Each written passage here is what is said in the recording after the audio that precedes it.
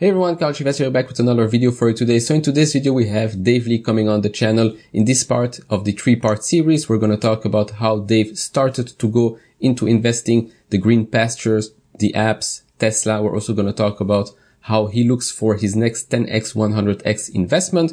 And we're also going to talk about Stripe in this part. In the next couple of parts, we're going to talk about Square, Lemonade, the genomic revolution, and obviously maybe look inside his portfolio. So stay tuned for that. But as of now, enjoy the interview.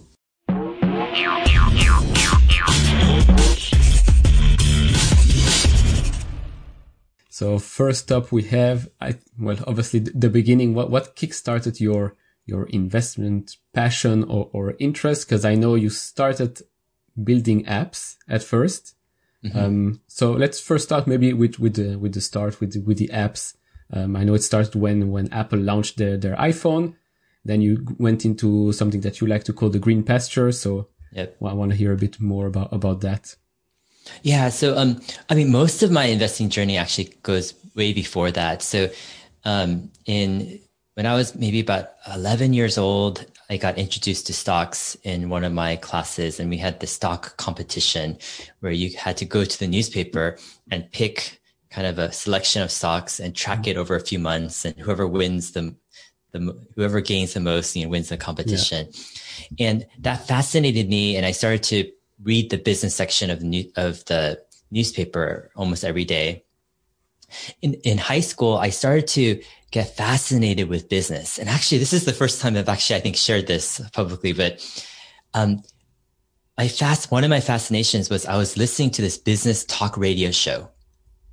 And people would call in with all these business problems and situations and a little bit investing. But when I was probably between the ages of 14 and 17, I listened to this probably 3 hours a day, just constantly, almost every night.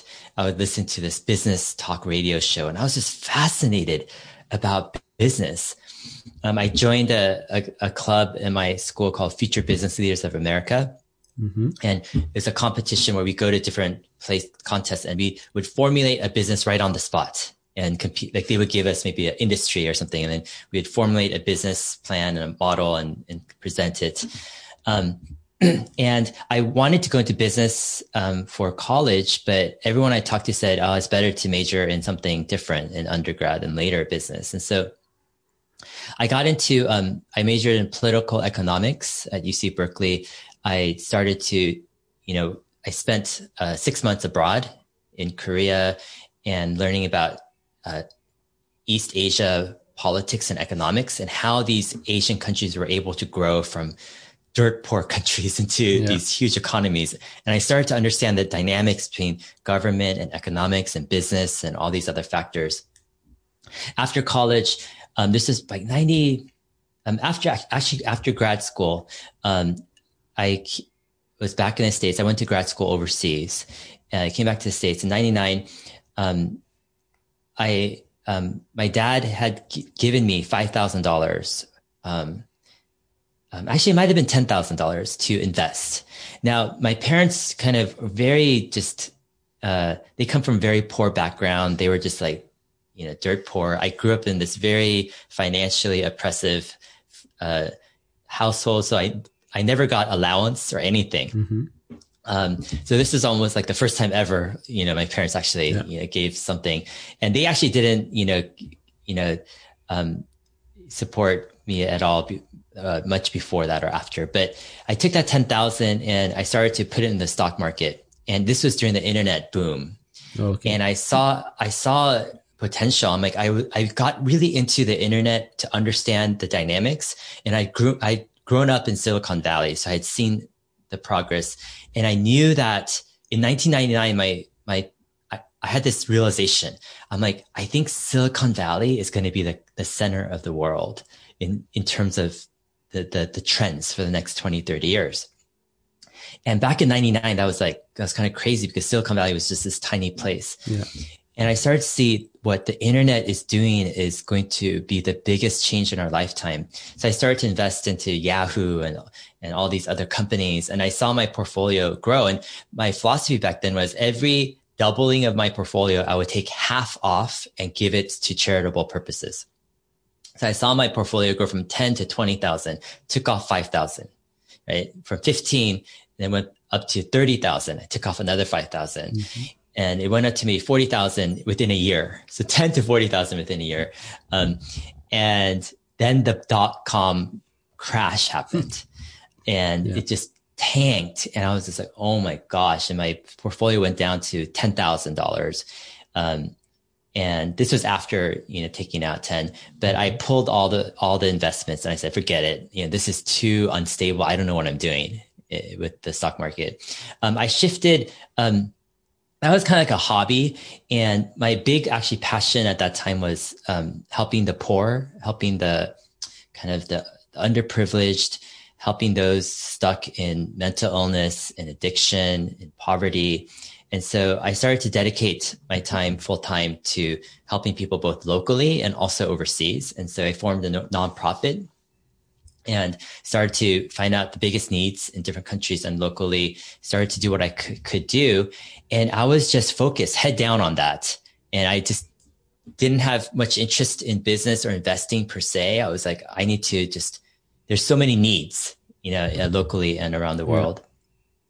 And the thing is, after 3 or 4 years of doing this, I started to, I'm traveling to all these countries in the world and I'm starting to see immense poverty, but I see huge business activity from entrepreneurs and just people on the street and vibrant economies together with this crazy, poverty. But the vibrant economy is growing so fast. And I'm like starting to see investment opportunities. I'm like, oh my gosh, if I had capital, I could just, be investing in businesses. And this is an amazing opportunity. And all the while I'm doing this nonprofit, I'm struggling to find donations. I'm living a bare existence, right? With my own living expenses.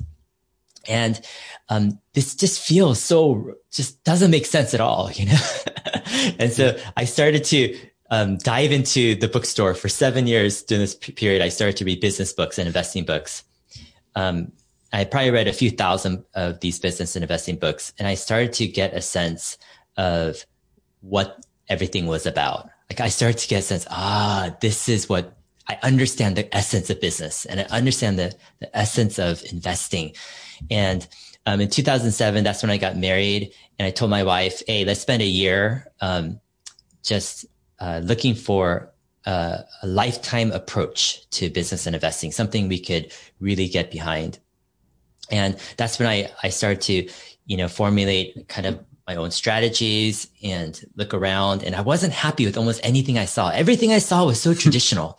Right? I was like, okay, I did a deep dive into Jim Cramer and Mad Money. I'm like, read all of his books. I'm like, this guy's just, I don't know, just too traditional. I don't see it tapping into the essence of business and investing, because what I've seen, what I know is investing and business is exponential in growth, but none of the investing paradigms out there were exponential. They were all incremental, saying, 8% gains, 10% gains. If you're lucky, 15% gains. Yeah. Everything was just so incremental. I'm like, I don't think people are getting it. I think something is missing. And so I actually had to come up with my own philosophy. I call it green pastures investing, where I say, hey, let's put our resources into the greenest pastures. And just like sheep, they will reproduce. And if you are taking your sheep to the greenest pastures and everyone else is stuck near the city, near these barren pastures, because there's too crowded by the city, you're going to grow faster. You're going to have faster exponential growth. And so that led to my first big move, which is the App Store. And we started a software company making apps. And that provided capital it posed a problem. We started to have savings that was growing, and I didn't want to stick into an incremental kind of preservation investment because I felt like there was too many needs in the world. We were too young. Like we didn't have to worry about retirement at this age. We had some other assets. So I'm like, we need to really go for it. Look at what's the potential behind investing. Mm-hmm. So I knew it was exponential. I knew I had to do something exponential. I couldn't find it. I spent 2 or 3 years looking. Finally came across Tesla in 2012 with Elon Musk, did a deep dive into Elon for 6 months, started to invest, all of our business savings into Tesla over a period of about 6 months. And then it was like a waiting game. It was like just waiting for Tesla to, deliver for the company to prove it themselves. And so that's kind of the background, I think, of most of my investment journey. All right. No, I think it's pretty incredible that you saw the App Store, the whole App Store ecosystem way before the masses actually saw it, which is also obviously helped you invest in Tesla when you did in 2012, I think. So back then, and looking at it right now, why is it that nobody actually wanted to invest in Tesla back then? Like, what's the big reason? Everybody said Tesla, no way. Yeah. So here's a concept I'll toss out is I don't think people are looking for exponential investing opportunities. I just think it's just, in a way, you find what you look for. So if you're looking for something, that's what you're going to find over time. And it's so important what you define. What goal do you have? What are you searching for? What problem are you solving? For me, my problem was exponential investment and growth. When people typically get introduced to investing, people don't talk about this. They think exponential growth is risky. It's too risky. And they think it's just a lottery. You have to just guess whatever companies, right? Mm-hmm. And no one has a way to figure it out. And for me, it just didn't seem right because I'm like, everything I know about business and investing, the great companies, they stand out. It's like, sure, you could make mistakes, but to say that you can't pick a great company, it just didn't make any sense at all. And I think when going to Tesla and also, let's say, the App Store, if you are looking for green pastures, meaning if you are looking to exponentially grow your sheep, your resources, I think you would have caught the App Store if you were, watching the Apple story, because that's something you're looking for. But if you're not looking for exponential growth, then you look at the App Store and you're like, oh, okay, whatever. Just, you don't see it the way that perhaps what your brain is looking for, Yeah. Same thing with Tesla. If I wasn't looking for exponential growth, if I didn't, we had a growing savings from our business, and I was so against mediocre returns. I was adamantly against it. And there was my wife was put it into some interest-bearing account. I'm like, no, we need to find exponential, something that just really can grow this doubling at a reasonable, in a short enough period of time. I'm not talking about doubling in just 6 months, but hey, doubling every 2 or 3 years or something, just, better than doubling every 10 years or 15 years. And because I was looking for that, it helped me to parse through all of the mediocre and above average opportunities. Because when you're searching for something, an opportunity comes up and you get engaged and you think, oh, maybe this is it. But if you don't know what you're searching for, you have 100 things that tempt you and confuse you. But for me, I'm thinking, exponential, man. I need this, double, 10x in whatever, 5 or 10 years. So if it doesn't meet that criteria, I'm passing. So I'm passing by hundreds of opportunities because I'm searching for something. So when Elon Musk comes about with electric cars in a possibly $1 trillion industry, that it's obvious it's going to electrification. The question is, this is exponential possibility. The only question is, do they have what it takes? Yeah. Does Elon Musk in his strategy, does Tesla in their product superiority, right? In the execution, do they have what it takes to be the big winner in this field? So it's a whole different paradigm of looking at things. And I think it's obvious to me, the traditional investing world, they have to miss out on Tesla in the early days because it goes against everything that traditional investing world stands for. Preservation, mediocre gains, right? Just safety, all this stuff. They're not looking for exponential gains, right? And yeah, it basically comes down to you find what you search for, right? Yeah.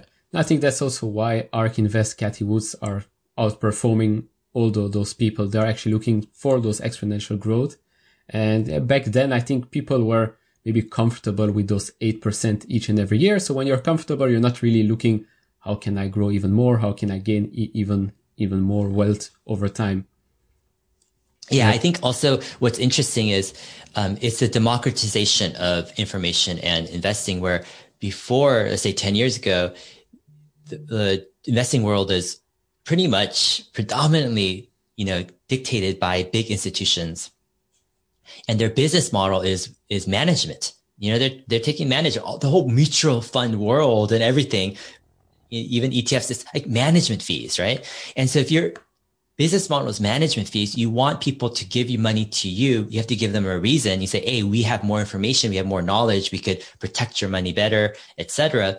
But what's happened in the past 10 years is there's been a massive dissemination and access to information in a way where people are thinking, wait a minute, is that the best we could do? 8% a year. And is the best we could do is a mutual fund with 50 different companies? I don't even know. Do I want to be invested in Bank of America and Shell and BP and, GE? And like people they're starting to see things and they go, wait a minute, why can't I be invested in these amazing companies, that are changing the world right now? And I know they're going to grow.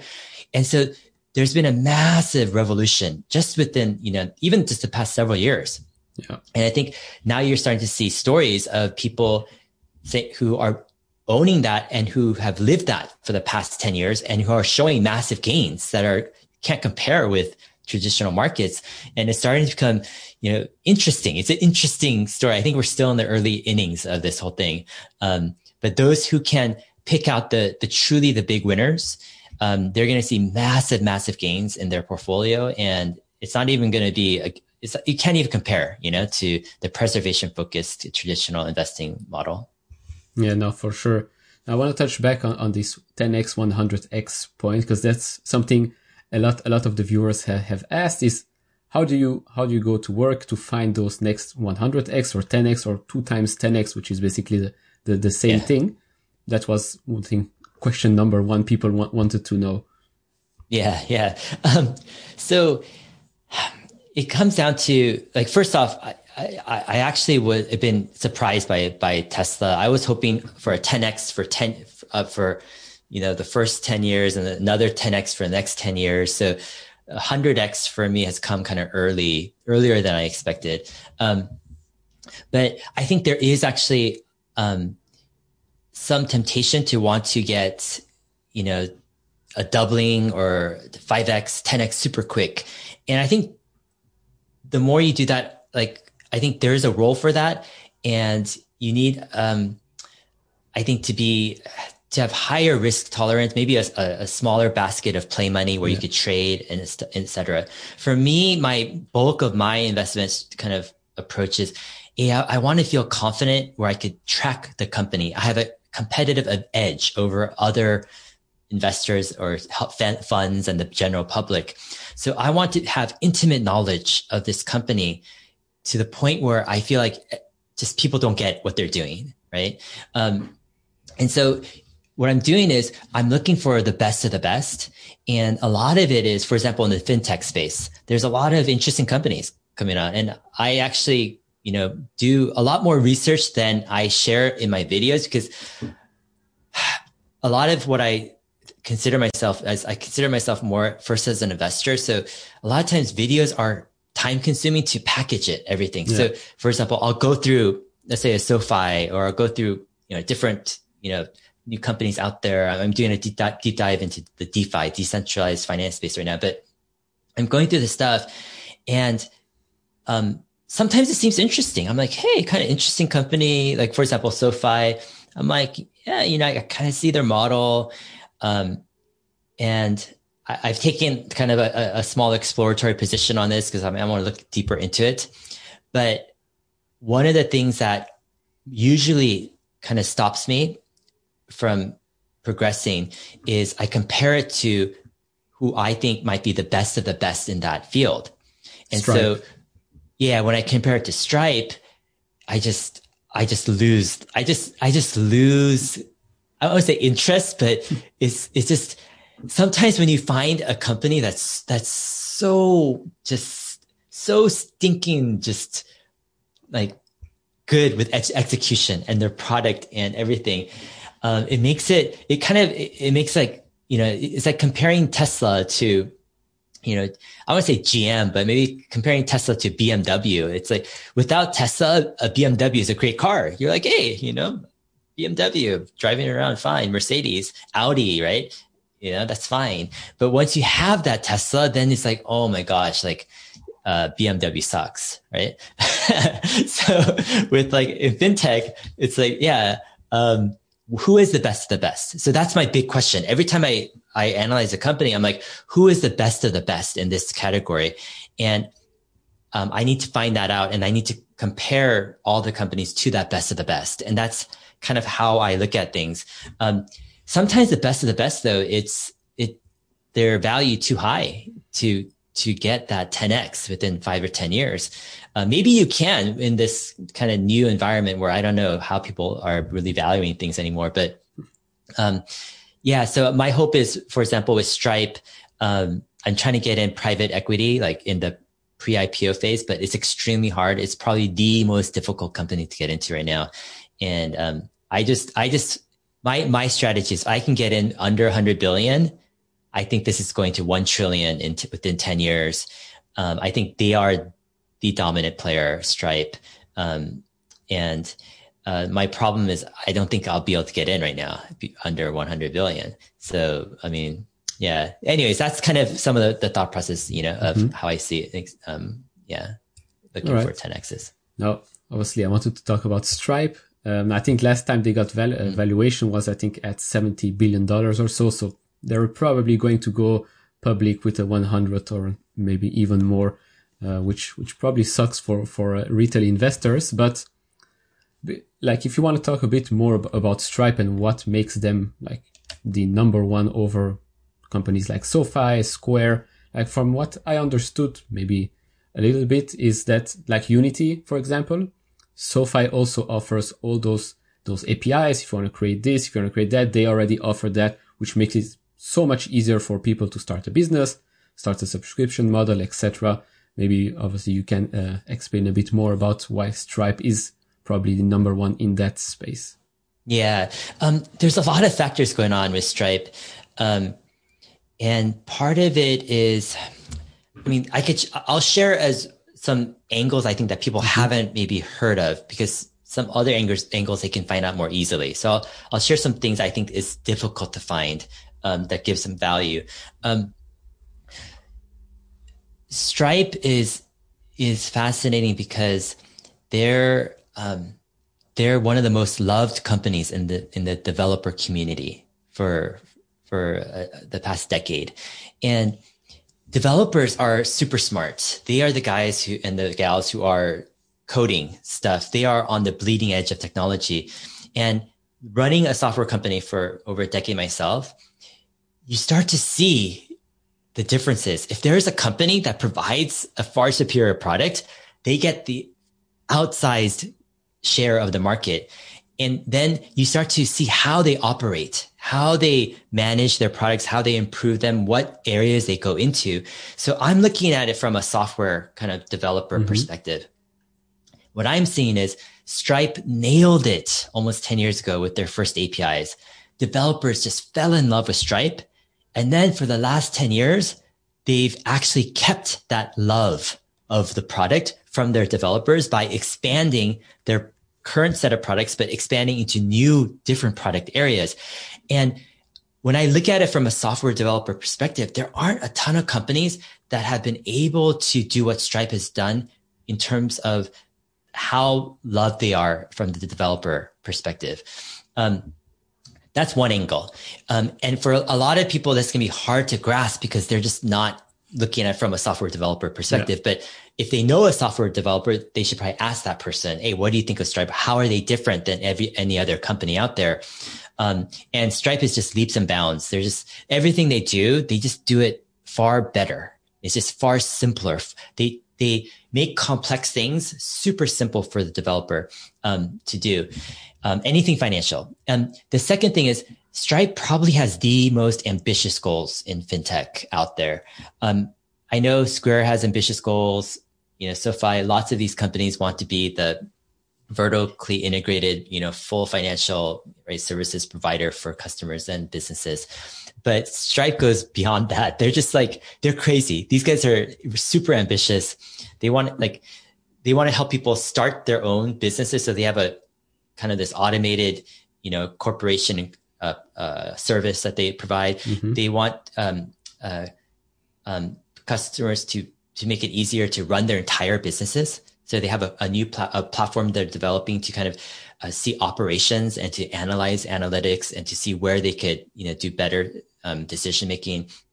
They actually have a banking API, and that's one of the reasons with SoFi they have Galileo, this banking API, which they're touting. But I mean, that's great until you see what Stripe is doing, and their API. They're making the APIs for the biggest banks in the world. They want to be the financial infrastructure for the entire kind of financial world, that even the biggest banks in the world use their APIs.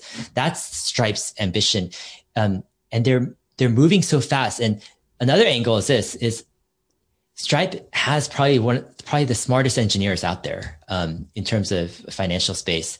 And the engineers are happy at Stripe. I mean, this is really hard to do. A lot of times when you're with engineers, they're in a company, but they don't really like it because it's really difficult to fully utilize 1,000 or thousands of engineers who are really, really smart. You get them into these mediocre, mundane tasks, and management doesn't communicate well. And it's just like people are like, whatever, right? Like for example, I had a friend who was working at Twitter, and he was like complaining about Twitter all day long, how poorly run it is, all this stuff as an engineer. But I mean, that's typical. Like engineers, for them to be ecstatic about a company and how it's run internally, that's really rare. But that's the norm at Stripe. Is these engineers go into Stripe, they're like, whoa, man, I'm super impressed by how they execute, how they communicate, the ambitious goals, how I'm involved with challenging products. That type of company, it doesn't come along very often. Yeah. And then you have certain people who are insiders. Like, for example, there's this guy, Paul Graham from Y Combinator. It's a Silicon Valley incubator, and they incubated Airbnb and Dropbox and hundreds of other companies. And Paul Graham is one of the biggest fans of Stripe. He thinks it's going to be huge. And he doesn't publicly come out in favor or in support of many companies. There's probably a good 4 or 5 that he's really staked his, claim to or his reputation to over the years. And one was Facebook, when it had IPO'd and it had tanked a bit. Everyone was hating on Facebook, and Paul Graham stood up and he says, guys, you guys don't understand Facebook. They can flip on the revenue switch, whenever they want to. Yeah. This is going to be a massive machine. And that was one time. Another time was Tesla. 2012, he's like, Tesla is like, you can't compare this car. They've redefined everything. And he really likes Airbnb, and he really likes Stripe. Right. There's a few others, but he's seen, hundreds and hundreds of companies, but there are certain companies that stick out when you're an incubator like that. But I can go on for a long time on these like intangibles, right? And if you see the interviews for these founders, you see how differently they think. They are not long-term. They are ultra long-term, like beyond anything normal. They are just extreme. But yeah. And the difficult part of Stripe is they don't have their financials public because they're a private company. So it's hard to know exactly what their growth is, but you could gauge kind of what's happening because you can see their competitors and you see what type of products they're offering and stuff like that. But if Stripe goes public this year, I just hope it stays under 200 billion. I mean, this company is crazy. Yeah. Because I've read also some rumors that they might be a SPAC merging with them and take them on the public market. Don't remember which one it was, which could be helpful if we want to enter earlier. But on the other side, what if they don't merge with that SPAC? You're left with investing in just a blank check company.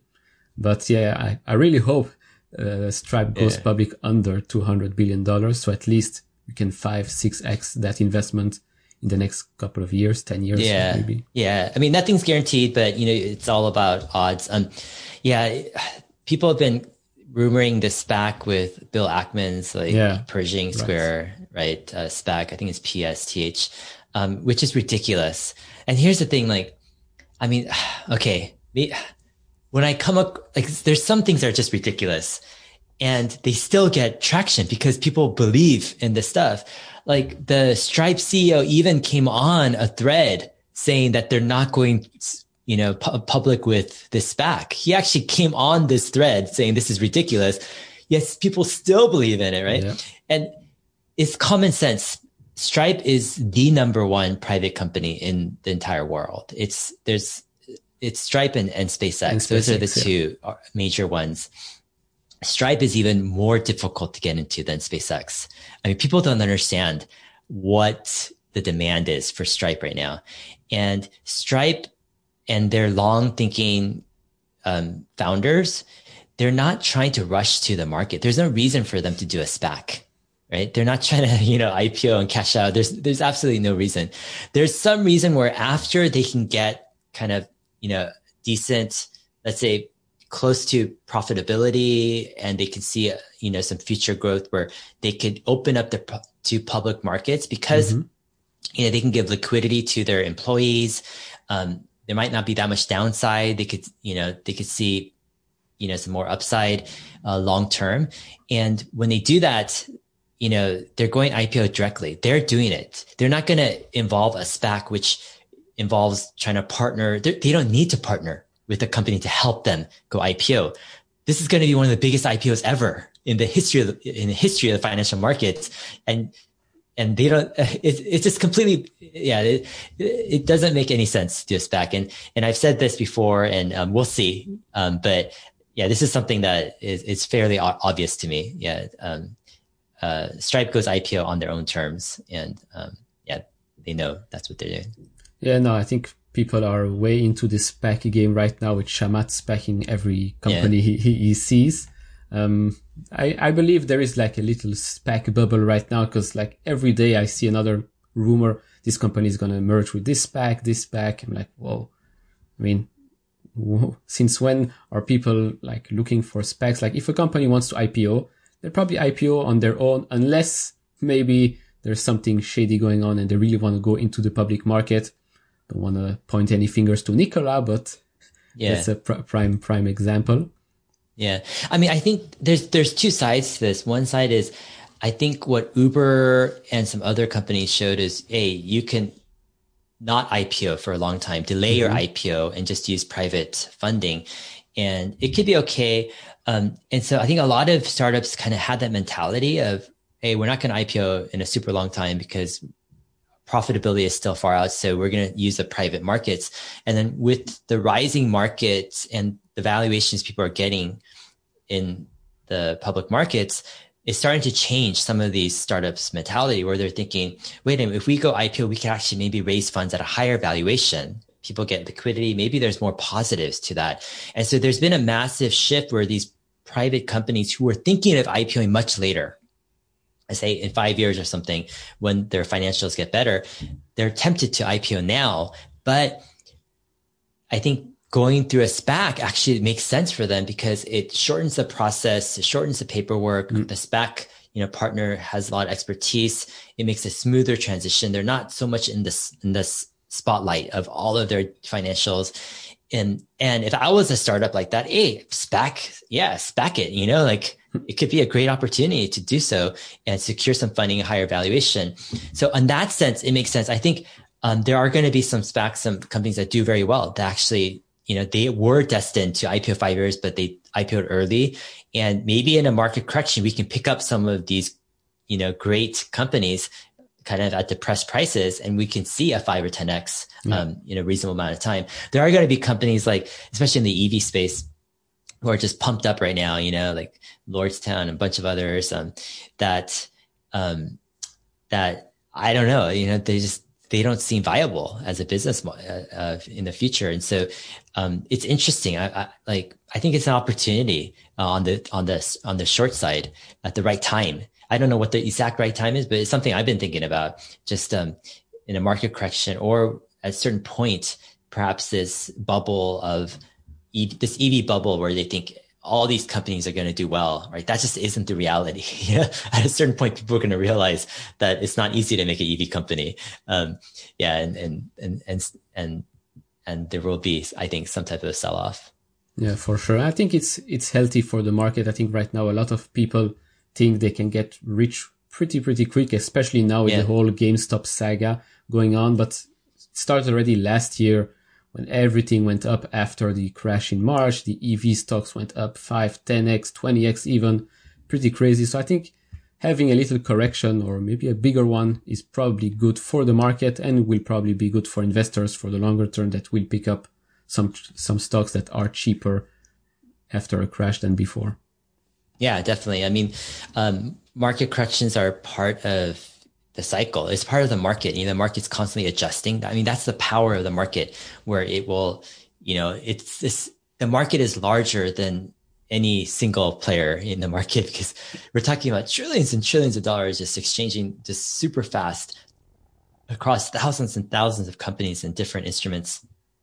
And in that sense, when you look at the role of a market correction, it's the market is constantly adjusting, and sometimes it adjusts a little bit, sometimes it over adjusts, right? And there's different ways, and it's so awesome and grand to think about how much even market or investor psychology and sentiment and media, all of this plays a part with the market dynamics too. So in a lot of ways, like the more I think people grasp all of the factors of how the market moves, they could take a step back to try to understand the psychology of the markets a little bit better. So when there is a huge correction, the big question is this just a correction, or is this the beginning of the end? Yeah. Is this like going down all the way? And so at that time, you can make that, assessment. And that's where I think huge fortunes are made, where you can make the correct assessment. I mean, and opportunities are lost also with incorrect assessments, and nothing's guaranteed either, right? I mean, could be making mistakes as well. So it's a part of all of the fascinating, game of investing, or the picture of investing. Yeah, no, at the end of the day, it is a big game.